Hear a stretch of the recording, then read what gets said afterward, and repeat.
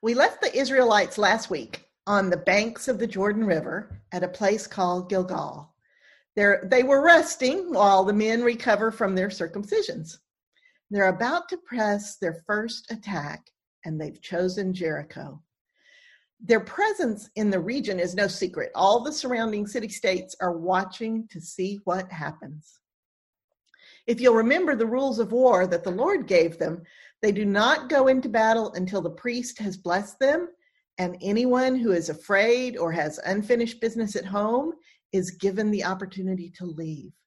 And they always consult the Lord before going into battle, so they know whether the Lord will be with them or not, in which case they wouldn't go, obviously. You can imagine the Israelite warriors' surprise when Joshua gathers them to go over the battle plan and says, what we're going to do is take the Ark of the Covenant right up to the walls of the city and march silently around it. One complete revolution of the city wall. Then we'll come back and camp here for the night. Can you imagine the looks the men gave each other as they listened to this? I'm thinking the only reason there's no outright grumbling is due to the respect they hold Joshua in. And Joshua continues, we'll march around Jericho like this one time every day for 6 days. Then on the 7th day, we'll march around the town 7 times. This time, 7 priests will blow 7 ram's horns the whole time. The rest of you will march with them silently. Do not say a word until I give the command. Oh, and don't forget, when we take the city, remember to spare the household that has a scarlet cord hanging out of the window. That is the household of Rahab. Joshua adds, and this is important too, the Lord has told us to devote everything in this city to him, all that is living, as well as all the possessions in it. All of this first conquest belongs to the Lord alone. Do not take any booty for yourselves. We are not keeping anything this time. The word here for devote is cherem. It's the same word we have for harem, meaning set apart. It is the term for when something is made completely unusable to us and is therefore sacrificed to the Lord entirely. And you know from all our work so far that it applies to burnt offerings and anything that is completely burned up as belonging to the Lord. And we know that whatever is devoted to the Lord in this way is itself made holy. In addition to the story of Korah and Dathan, we have lots of examples in the sacrificial system, including the sacrifice of the red heifer, where the ashes themselves are holy and are used to cleanse what is impure. And so they do exactly what Joshua says. Every day for 6 days, they march silently around Jericho. You can imagine the terror building inside the city as the men of Jericho watch their certain doom circling them ominously every morning. How long would this go on? Finally, on the 7th day, the tension breaks. The Israelites again march around the city, but today the priests are blowing loudly on ram's horns the entire time. The city trembles. After 7 times around, Joshua yells, "Shout, for the Lord has given you the city." At the warriors' shout, the walls of the city fall. It literally says the walls lie prostrate. Joshua sends 2 spies to Rahab's house to bring her household out to safety. And after everything has been completely destroyed, Joshua pronounces this oath over the ruins. Cursed be the man who tries to rebuild Jericho. At the cost of his firstborn son will he lay the foundations. At the cost of his youngest will he set up its gates. And so Jericho lays in ruins for many years. We run across a single verse later in the book of Judges that says a man named Hiel rebuilt Jericho around 870 BCE. His firstborn son, Abiram, died when he laid the foundations, and his youngest son, Segub, died when he finished it. So a word for the skeptics here. There are a lot of ways to look at these stories. You can take them absolutely literally, but you won't be able to find archaeological proof to support the narratives. On the other hand, you can take them absolutely metaphorically. For example, the walls falling down could mean that the soldiers manning the defenses fled, and the Israelites simply entered without opposition. That would explain how Rahab's house in the wall could still be standing. Or you can take the view that it's somewhere in between, that there are elements of actual events in the stories, perhaps from a different time frame, because archaeologically we know that Jericho was in ruins by the time the Israelites got there. There are people that have spent their entire lives and their reputations trying to prove this story about Jericho. And the archaeological evidence is that it did not happen, at least the way it's described at the time it's described. But I can sit in the pew with you regardless of how you look at it, because the point is not exactly when or how the walls fell down. The point is not whether you take that literally or whether you take it metaphorically. We have to untangle ourselves from the gift wrapping and look a little deeper to find the gift. What were the Israelites to understand from this totally weird battle? Why did the Lord do it this way? Why is this story important enough to pass down to us? We'll do some of that work in our breakout session today.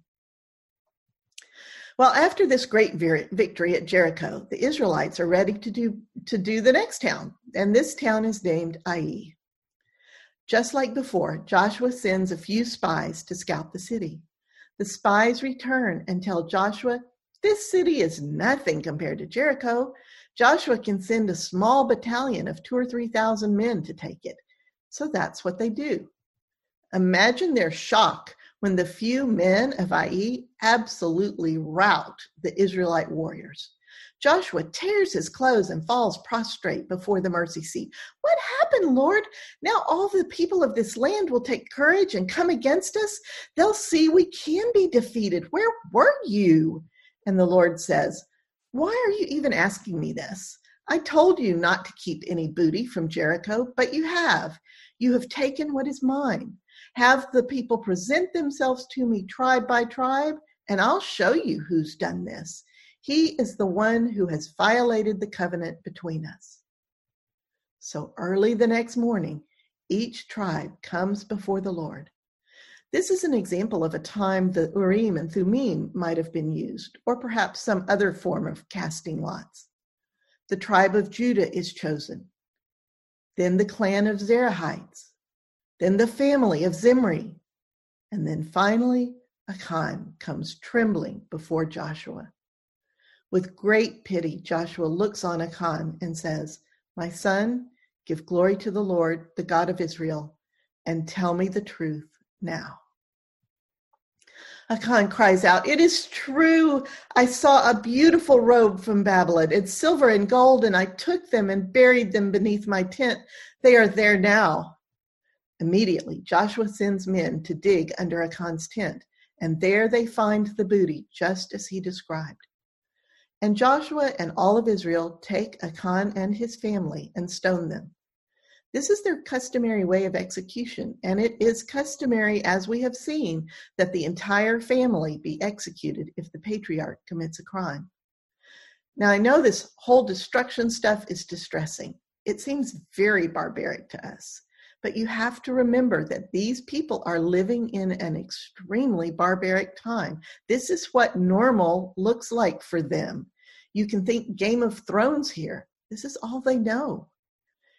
All the booty and all of Achan's possessions are burned, and everything is buried under a pile of rocks. I want to point out that this story, too, seems to be a composite or stylized story.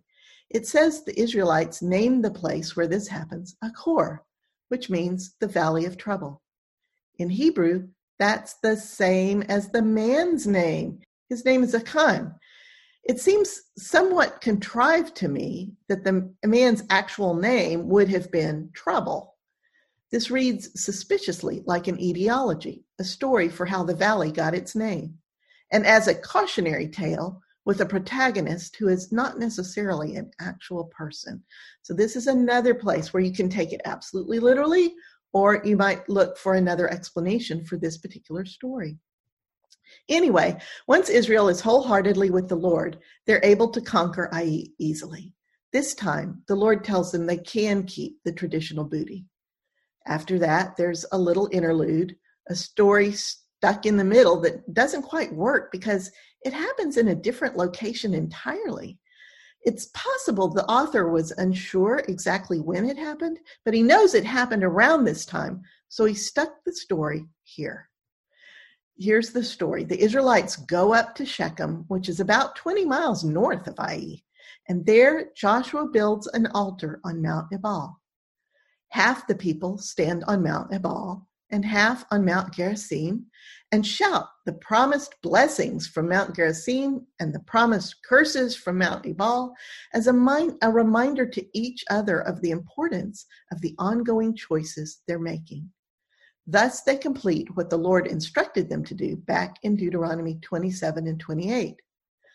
The story of the conquest then picks up again 20 miles south, back near Ai. If you remember, the Lord gave Israel different rules of war for cities they conquer near where they'll be living versus rules for cities they conquer that are far away. Cities that are near have to be completely destroyed and all their inhabitants killed, so there will be no possibility of them tempting the Israelites into worshiping pagan gods. But cities that are far away can be spared, and the citizens offered slavery as an alternative to death. Now, it doesn't say how the men of Gibeon know this, but apparently they do. Or perhaps it's just common sense that people from far away would be less of a threat. In any case, the town of Gibeon is in crosshairs, and the men of Gibeon come up with a ruse.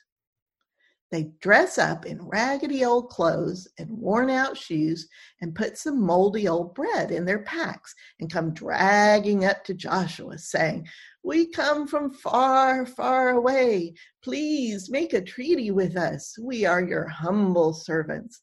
See how far away from you we live. Look how moldy our bread is. It was fresh out of the oven when we started." And Joshua believes them and makes a treaty that he will not destroy them. He forgets to consult the Lord first. Imagine his surprise when 3 days later, these same men are at the gates of Gibeon when the Israelites show up to take the city. The men of Gibeon plead for their lives, and Joshua cannot go back on the treaty he's made. So he decides the people of Gibeon will become water carriers and woodcutters in support of the needs of the altar. And the story says that's what the people of Gibeon are to this day. That phrase is repeated frequently in the book of Joshua and is one of many clues we have that these stories were written down many hundreds of years later. I'll point out a few of the other clues as we go along. With the cities of Gilgal, Jericho, Ai, and Gibeon under control, the Israelites have a stronghold well established. The king of Jerusalem is alarmed. Concerned that he will be next, he quickly forms a coalition with the kings of 4 other city-states there in the southern region. The armies of the 5 kings march on Gibeon. Panicked, the Gibeonites send word to Joshua at Gilgal to come defend them. Joshua consults the Lord, and getting the green light, he and the Israelite army march all night long. Their surprise attack on the 5 kings, coupled with the Lord creating complete confusion in the enemy camp, causes the enemies to flee. The Lord pursues them with hailstones so large and heavy that more are killed by hail than by the Israelite army. These were apparently large armies, for it takes quite a while for the Israelites to chase them down and destroy them. So much so that Joshua asked the Lord to make the sun and moon stand still until the work can be accomplished. According to the book of Jashar, which means the upright and which we do not have a copy of, the sun stopped in the middle of the day and delayed going down about a full day. The biblical reference to the book of Jashar is another clue that the writer of the book of Joshua relied on various other books as sources for his material. Well, during the rout, the 5 kings escaped to a cave and have been captured there. Joshua has the kings brought to him. He kills them and impales them and leaves their bodies until sunset when, in accordance with God's law, their bodies are taken down and buried in the very cave where they'd hidden. This is barbaric again. Ugh, right? But this is how warfare was done. And so the Israelites continue through the entire southern region until it is subdued. There are several references to iron in the stories, and we know that the Iron Age begins around 1200 BCE. This is one of the ways we know how to date the conquest of the Promised Land. An alternative explanation, if you think it should be dated earlier, is that the author or editor of the story, who lived well after the beginning of the Iron Age, muddled these details into events that happened much earlier. Either way, the Israelites are now ready to turn their attention to the northern regions of the Promised Land. Just as in the south, a huge coalition of kings of the northern city-states gather their forces and march to fight Israel. The Lord tells Joshua, "Do not be afraid of them. By this time tomorrow, I will hand all of them over to you. Hamstring their horses and burn their chariots." I find that command interesting. Why wouldn't the Lord want the Israelites to keep the horses and chariots? Anyway, the whole thing goes the same way as it did in the south. The Israelites prevail, killing all the people, but carrying off the plunder as the Lord permits. It says that Joshua wages war against these kings for a long time, and then the land has rest from war. Well, that's a little bit of a rosy filter on the story. Although this initial conquest takes only 5 years, many-scale battles continue over various territories for another 40 or 50 years. And in many cases, the Israelites are not able to take the city-states or to hold the land. For example, they attack Jerusalem several times. Sometimes it says they win, but we see accounts later in Scripture that indicate they never actually hold the city until a couple of 100 years later. In fact, there is more than one place that mentions the inhabitants of Jerusalem, the Jebusites, continue to live side by side with the Israelites. There's even a list in chapter 12 in Joshua's old age where the Lord talks to him about all the areas still unconquered. One such area is the land of the Philistines along the coast. Remember way back when the Israelites first approached the Promised Land? Remember there were 2 spies out of the 12 that Moses sent in who urged the Israelites to have courage and trust the Lord? Those 2 spies were Caleb from the tribe of Judah and Joshua from the tribe of Ephraim. And now, as the Promised Land is divided up, Caleb gets his allotment first, and Joshua, the leader, gets his allotment last. It is an intentional bracketing of the story. Well, Caleb wants the land around Hebron.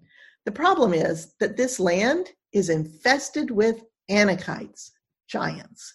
It will take years for him to actually conquer the territory. Caleb ends up advertising for help with Arba, the biggest of the giants. He offers his daughter's hand in marriage to any man who can defeat Arba. His nephew, Othniel, does the mighty deed and is given his cousin Aksa in marriage. This story comes up a couple of times here and in the first part of the book of Judges. Aksa realizes they don't have enough water in the land her father has given them, so she goes back to Caleb to ask him to give her and Othniel the upper springs and the lower springs. Remember Othniel's name. He's going to come up again next time. So after Caleb is given his special allotment for his faithfulness, the next allotment goes to the tribe of Judah. That makes sense, right? They're first among the tribes, and they get a huge piece. So huge that later the tribe of Simeon is given land within their territory for reasons we talked about a couple of weeks ago. Next comes the tribe of Joseph, second only to Judah in importance within Israel. This tribe is made up of the 2 half-tribes of Ephraim and Manasseh, Joseph's twin sons. They get another huge allotment. Notice that Manasseh now has land on both sides of the Jordan. There's a note that they were unable to dislodge some of the Canaanites living there, but they were able to force them into slavery. Remember the 5 daughters of Zelophehad. They're from the tribe of Manasseh, and they received their promised inheritance at this time as well. You can see by reading between the lines that the conquest is more of a slow rollout than a blitzkrieg. The Israelites conquer several important towns early on, but they have to keep fighting to gain the rest of the countryside. This is consistent with what the Lord promised them earlier, that he will not drive all the inhabitants out at once, or else the wild animals will take over the land. But instead, the inhabitants will be driven out a bit at a time as the Israelites become numerous enough to populate the territory. After land is allocated to Judah and the half-tribes of Ephraim and Manasseh, the Ark of the Covenant is moved from Gilgal to Shiloh in the land of Ephraim, where it will remain for quite a while. After that, the allotment to the remaining 7 tribes is sort of lumped into a quick narrative. In fact, it sounds like those 7 tribes were a little lazy about conquering their territories, because chapter 18 tells us Joshua had to give them a kick in the pants to go get the job done. The 7 tribes pick 3 men from each tribe to go scout out the remaining land and draw up proposed boundaries. Then they come back to Joshua at Shiloh, and lots are cast to determine which tribe gets which parcel. The tribe of Dan gets land that borders that of the Philistines. But they're unable to hold the land against the Philistines, so they end up having to go find another territory and take it. They eventually move to the far northern edge of the Promised Land. As the Lord has instructed, the next order of business is to designate cities of refuge in each region where someone who commits murder accidentally, what we would call manslaughter nowadays, can flee and stay safe from the vengeance of blood relatives until their case can be brought to trial. This seems to be really important to the Lord, and it's given a lot of emphasis in the stories. The Lord cares that the innocent not be subjected to vigilante justice. After that, the Levites are given towns to live in, along with the surrounding fields. Each of the 6 cities of refuge become a Levite town. There are 48 Levite towns in all, scattered all throughout Israel. Joshua 21 says the Lord then gives Israel rest on all sides. Not one of their enemies can stand against them. Not one of the Lord's good promises to the house of Israel falls. Every single one is fulfilled.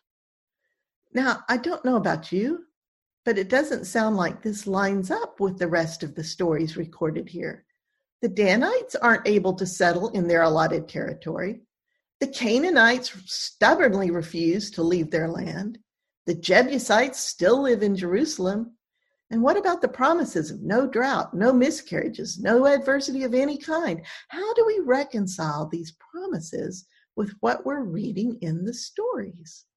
More food for thought for our breakout session. There's a lot in this part of the Bible that may have you feeling a little unsettled. If you were raised in a conservative Bible-based denomination like I was born into, you may have been taught that the Bible is literally and scientifically factual in every word and is completely consistent internally. That viewpoint has a name. It's called biblical inerrancy. As I'm using this term, it's the belief that the Bible is divinely inspired and protected as it's passed down, so it is literally correct as to history, sequence of events, science, such as biology and physics, and is internally 100% consistent with no errors of any kind. The problem is, you cannot study Scripture long without running across the kinds of passages we've encountered today. And I don't want you to feel threatened or feel like the Bible is about to disintegrate under your feet. I love Scripture. I hear the voice of God in it. So how do I reconcile all this internally? Well, it helps me to know that the whole idea of biblical inerrancy is a very, very new doctrine. It didn't become a thing in Christianity until the 19th century. 19th, as in the 1800s, like Victorian era thinking. You can check this out pretty easily online. In all the millennia before that, Scripture was used more as a resource for reflection and meditation. Here are just a couple of quotes from famous Christians with respect to errors and inconsistencies they had noticed in the Bible. See if you can guess who said them. With respect to errors that he noticed in Matthew 27:9, such points do not bother me particularly. That would be Martin Luther. It is well known the evangelists, the gospel writers, were not very concerned with observing time sequences. That was John Calvin. And there are many, many more, all the way back to the earliest church fathers. I mean, think about it. No one in the ancient world thought the histories they wrote would ever be taken literally in every detail. They were painting word pictures, sometimes quite extravagantly. They all knew that, both in the secular world and in the religious world. That said, I know down to the core of my being that God can and does do the sorts of amazing, miraculous things we are reading about. So don't throw the baby out with the bathwater. Don't throw the gift out with the wrapping paper. There is room for miracles. There is room for God to show up in our lives. So back to the story. Now that all the land has been allotted and each tribe has received their inheritance, Joshua releases those with land east of the Jordan to return to their homes. You'd think that'd be the end of the story. Everyone lives happily ever after. But no, there's more drama. You see, once they get to their land east of the Jordan, the first thing these folks do is build a big altar to the Lord. Whoops! Remember, the Lord said there must be no sacrifices anywhere except at the one single holy place of the Lord's choosing. And right now, that place is at Shiloh. Well, when the rest of Israel hears about this new altar, they become extremely alarmed. By this time, they've gotten the message loud and clear that the Lord means what he says. They gather to make war on their brothers, but cooler heads prevail, and they agree to first send a delegation over to see why their brothers built this rogue altar. Phinehas, the priest, leads the delegation. When they arrive, the men of Reuben and Gad and Manasseh explain that they're afraid the rest of the Israelites over time will forget that they're part of Israel too. They explain that they've built the altar solely as a reminder, a monument to all of Israel, that they too are part of the nation. They have no intention of using it for sacrifices. Phew, that makes perfect sense to Phinehas and the rest of the Israelites, and civil war is averted. We now reach the end of the book of Joshua. Joshua is 110 years old and about to die. Like Moses, he writes everything down in a book, which becomes another source used by the writer of this part of the Bible. It says Joshua's book, which we do not have, is called the Book of the Law of God. Joshua calls all the people together. And just like Moses, he reminds them of all that has happened. He urges them to follow God's every command and to be utterly conscientious about being faithful. Choose this day whom you will serve, he says. As for me and my house, we will serve the Lord. And the people answer, far be it from us to forsake the Lord and serve other gods. We too will serve the Lord because he is our God. And Joshua says, are you quite sure about this? The Lord is a God who wants you completely and totally for himself. He will bring disaster on you if you renege on this commitment. Be careful what you are promising. And the people respond, we will serve the Lord. And Joshua says, swear that you yourselves are witnesses to this commitment. And the people say, yes, we are witnesses. In that case, says Joshua, throw away all your idols and yield your hearts fully to the Lord your God. I can't believe they're still carrying around idols. Sheesh. And after Joshua writes all this in his book, he takes a large stone and sets it up under a big oak tree near the mercy seat there at Shiloh. This stone, he says, has heard all your words. It will be a witness against you if you are untrue to your God. And I want to pause right here and just put a little aside in here. Think about this verse and this story in the context of Jesus riding into Jerusalem on Palm Sunday and saying, if you are silent, the rocks will cry out. Oh, man. Anyway, after this, Joshua sends all the people home, and Joshua, son of Nun, dies at the age of 110. Eleazar, son of Aaron, also dies, leaving his son Phinehas as high priest. And Joseph's bones, which the Israelites have carried with them from Egypt, are finally buried in Shechem, the place of choosing. And we've come to our breakout sessions. Today we're going to look at this. This is kind of controversial stuff. We've come to another place in Scripture where the wheels sometimes fall off the wagon for people, and they don't want to read it because it seems contradictory, and they're afraid because they are holding the Bible in such a fragile place of it having to be absolutely perfect in every detail, and I can't read any science because it might contradict, and it's just missing the point. And so, but it doesn't, even if you are able to release your grip enough to read it as it is, and with all of your intellect and all of your knowledge, as well as all of your faith, there's still things in here that are hard to reconcile. And that's what we're going to look at today in our breakout sessions. So let me see what we got going. There we are. Turn your mics on so we can participate together. We weren't done, Gail. Pardon? You weren't done? We weren't done. I know. There's so much. And there was so much in this story to pick out. What did you guys talk about, Shirley? We had important conversations. It was okay. Good. Thank you. Talk to me. But we were discussing this, basically what you talked to. We came to the same conclusion that you basically had already said, which if it's there, the story's there for a reason, and whether it happened or not, or whether you believe it literally happened or not, it's more important to figure out what the reason is that it's there and what it's supposed to say to us. And we decided that story is there to say about God that he's powerful and he can do whatever he wants to do. And if we need him in our lives, we can count on his power in our lives. Oh, that's all and true. If you hear any gurgling sounds or something, I have a cat behind me who has just come into heat for the first time. Oh, good.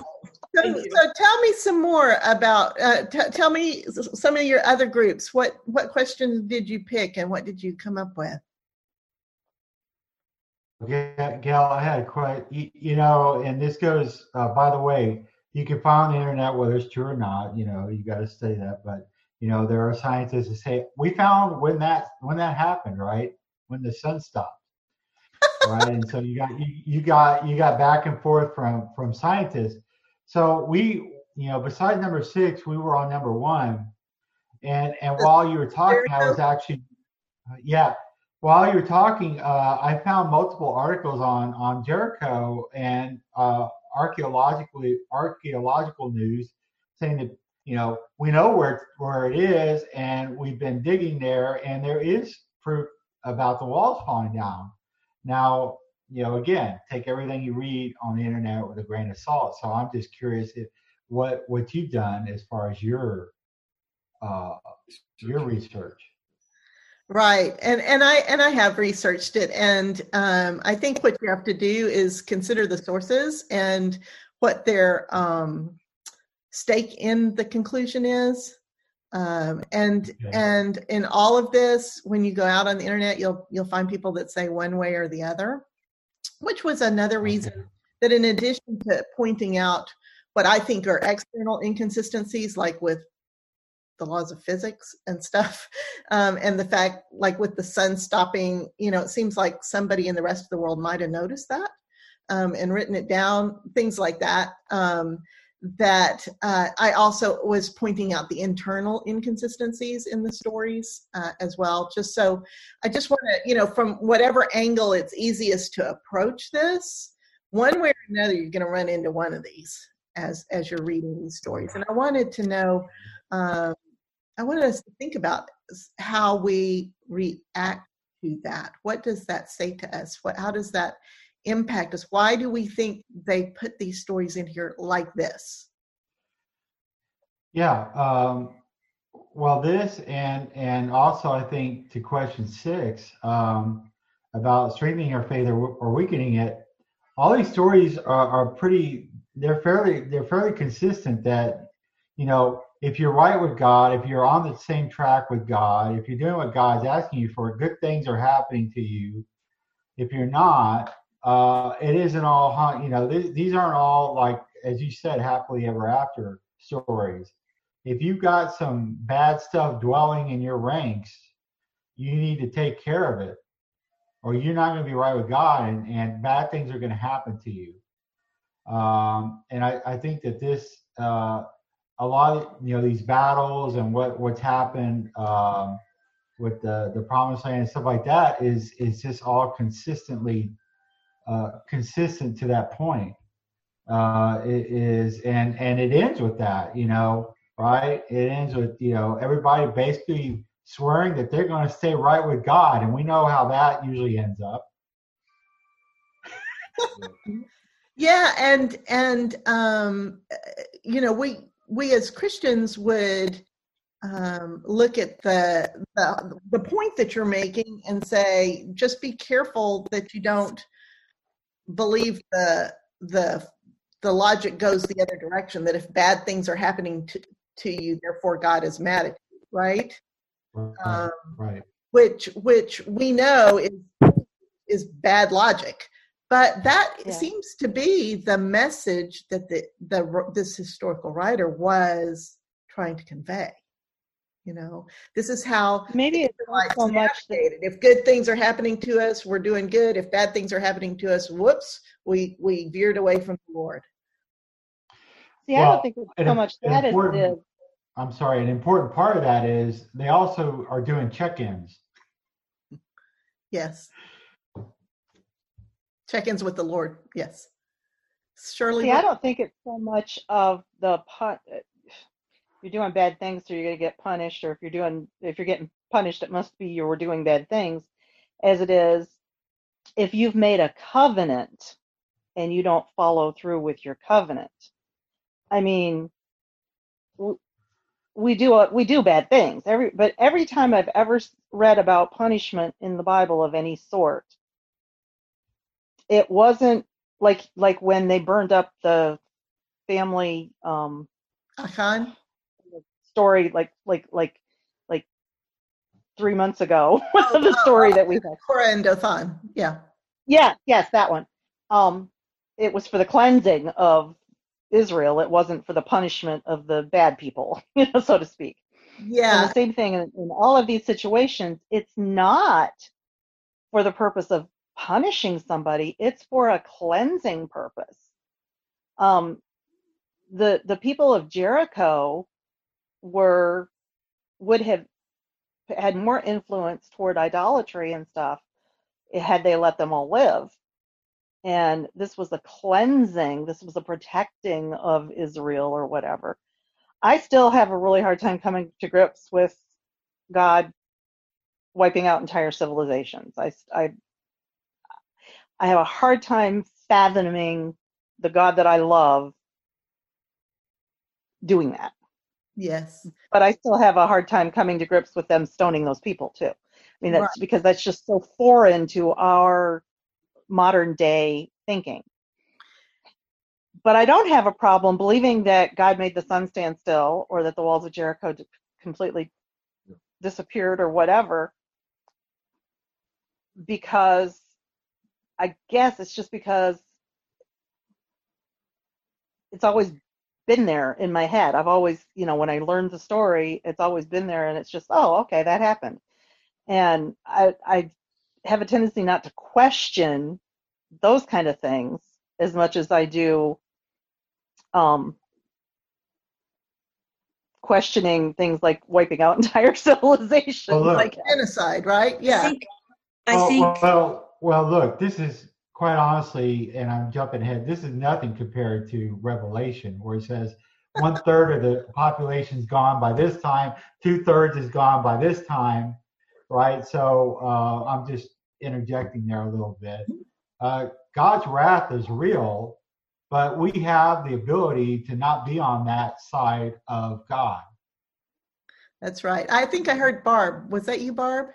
Yeah, I think one thing about some of these things too, and these stories, it's kind of like, well, I don't know, like say Aesop's fables, or which we know that those were kind of like parables, like Jesus parables, and things like that. That they're here for a reason to show us things, and in it as regards the sixth question, well, or even the first question about. But the sixth question about how does it make us feel? The thing is that God, he does. There is punishment involved, but again, there's the purification, the sanctification, and he cares about us. And there's always a remnant, and that's the same for us. We have free will, and we bring about some of this, most of this stuff on our own. And the deal is with the sun stopping. Who cares if it didn't happen? I mean, okay, if you really want to prove that it did or didn't happen, well, more power to you. But it was giving a sign. It's a sign. And it's telling us something, that God can do this. Shirley said this, I think. He can do this. He does have that power to do it. Whether he did at that time or not, I don't know. But I mean, we do have eclipses and things like that, and we have we have scientifically proven those things. But it just, God is God, and he's omnipotent, and he's omniscient, and he's all those omni things. And go ahead. No, you finish. No, and I just think that sometimes we get too involved in the details, with that sort of thing, whether it happened or not. I mean, I was telling my group, my father was very much a literalist. And, as far as he was concerned, the earth was created, creation happened in 7 days, and if it says in the Bible that it happened, then it happened. Well, and as time went by, he and I, we had very big discussions, and he didn't change my mind and I didn't change his mind, but we both gave each other things to think about. So, he's been gone a long time, and I loved having those conversations with him, because he really knew his Bible, and he could just quote off chapter and verse. But I'd go, yeah, but that's taken out of context, Dad. I often wonder if it could have been the sun staying out so long. What if it was a conversion of planets like what's coming up? I mean, Saturn and Jupiter are supposed to be seen in twilight in a couple days. And what if it was like more? I mean, that's one of the explanations I always heard in science class, was for the star in Bethlehem, is as a conversion of planets that was big enough you could see it during the day. So if he did it an eclipse of the sun, but a conversion of planets, it would make the sun set, and then he converged planets, it would still make it look like it. So I don't think God is above using natural things either to do what he wants to tell us. And I think that all of that is a good way to, come at the problem. I'll tell you where I end up on the whole sun in the thing is I think God changes our perceptions. Mm-hmm. I have experienced times when I was, under a terrible deadline, and there was absolutely no way I could meet the deadline. And it was, mission critical that I and my team meet this particular deadline, or, the whole financial system in the U.S. would collapse, whatever. But, and I would pray a sun standing still prayer. And I have to tell you, God honored it. And I know that the clock still kept ticking, but our perception of time and our ability to get done what needed to get done adjusted. Mm-hmm. And I think that is part of what's trying to be conveyed here, is that Gail, go ahead. Oh, sorry. Marlene. I was just going to say that reminds me of a story my husband told about when he was in college. He played football, and there was this one game that he was in where he said it was one of those moments where he was so completely in the zone that it felt to him like he was moving at normal time and everyone else on the field was moving in slow motion. And he was able to anticipate the movement of the other players, be in the right place at the right time. Everything was clicking, and he felt like he was in a completely different time space from everyone else on the field. And, that also could be part of the narrative that the Israelites were in that zone. And so for them, it felt like the day went on and on and on and on while they were feeling like they were moving in normal time. Yeah, exactly. And I think that the message here is that all of these things that we feel like are beyond our power are truly beyond our power. We cannot stop the sun and the moon. We cannot add 1 minute to our life, nor can these Israelites who had no horses and chariots lay siege to a city and have the walls fall down. They could not conquer a fortified city without God there. And so they've written all these stories, no matter what we think the details are, and no matter what we think they might have exaggerated, it just does. None of that really matters, except that we understand that their point was that all good gifts have been given to us freely by our Heavenly Father. And that all of those gifts belong to the Lord from before the Lord gave them to us to during the time that we have them, and that we belong to the Lord, that it's about the Lord. It's not about us, that this was God moving to do what God intended to do, and that God was going to literally move heaven and earth to make it happen. And however, whether it's our perception or whether it literally happened, none of that is the important part. The important part is that these writers are wanting us to know that all power resides in the Lord, period. And that we are safe there, no matter what it looks like. That the Lord, we have to trust, no matter what it looks like, that the Lord intends to bless us. And that if all we do is draw close to the Lord and remain and recognize that we are part of the Lord's family, the Lord is responsible for making it all work out. Gail, that made me think of something. My son, who's 21 years old, loves VeggieTales. And he's actually doing his what do they call it? Observations for school for teaching. I forget what it's called right now, but anyway, he's doing that online because school's online. He graduates this year and then he has to do his student teaching, but 21 years old, and he's watching VeggieTales in between classes. And yesterday he was watching the one about David and Goliath. And at the end of it, or at the beginning of it, Larry says to Bob, Larry's a cucumber and Bob's a tomato, in case anybody doesn't know. Larry says to Bob says something about the Philistines, and Larry says, "What's the Philippines?" And he says, "That's an island, blah, blah, blah." But that's not important right now, and goes on. And all I could think of when you were saying, that this, and this, but that's not really the important part. And I'm hearing Bob going, but that's not important right now. That's right. This isn't the Philippines aren't the important part. Yeah. All right. So we're to the end of class. The hour goes by so darn fast. It does. But are there any other points that you guys want to bring up, things that came up in your talks? Well, in our group, we took question number 2. Oh, the story of Akan.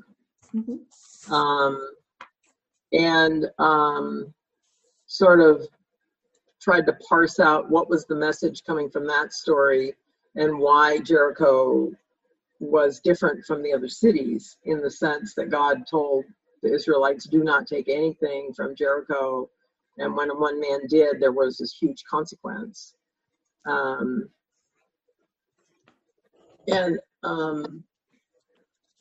Sort of the thing that I saw in that was that Jericho was the very first city, and God was sort of laying the ground rules that this is going to happen with you consulting me constantly and under my leadership. And if you start taking things into your own hands, kind of like when Moses took his rod and hit the rock instead of just speaking to it, God constantly reinforces that message that, I'm giving you directions for a reason, and I want you to listen and follow it, because that is the path to success. And with Jericho, the point was, you're not taking anything as booty from the city. You're not taking any people as slaves. This city is kind of like the firstborn, dedicated to me. And great laying ground rules for you to know, to remember that I'm going ahead of you in each of these stages. Oh, I love the connection to the first point. That's exactly what that was. That's exactly it. Well done. Yes. And I also loved, I think it was Shirley's group's point, that it is that the relationship between God and the Israelites is different. It's special. And what we have here, as you can really see it loud and clear at the very end of the lesson, when Joshua and the people do their back and forth, and Joshua says, are you sure? Are you be a witness? This is a big deal. God wants you completely 100% holy, and you have a choice. You get to choose yes or no, but when you make this choice, it's a big deal. That is a marriage contract. It's like a marriage. And when the reaction the Lord has when the Israelites do these things that break the covenant are exactly like what happens when you commit adultery. It doesn't mean the relationship can't be restored, but it's a big deal. So I think when thinking of that relationship as a marriage, between the Lord and the Israelites, and that worshiping idols and going out and doing these other things is like adultery in that relationship, is helpful in understanding some of the more violent reactions.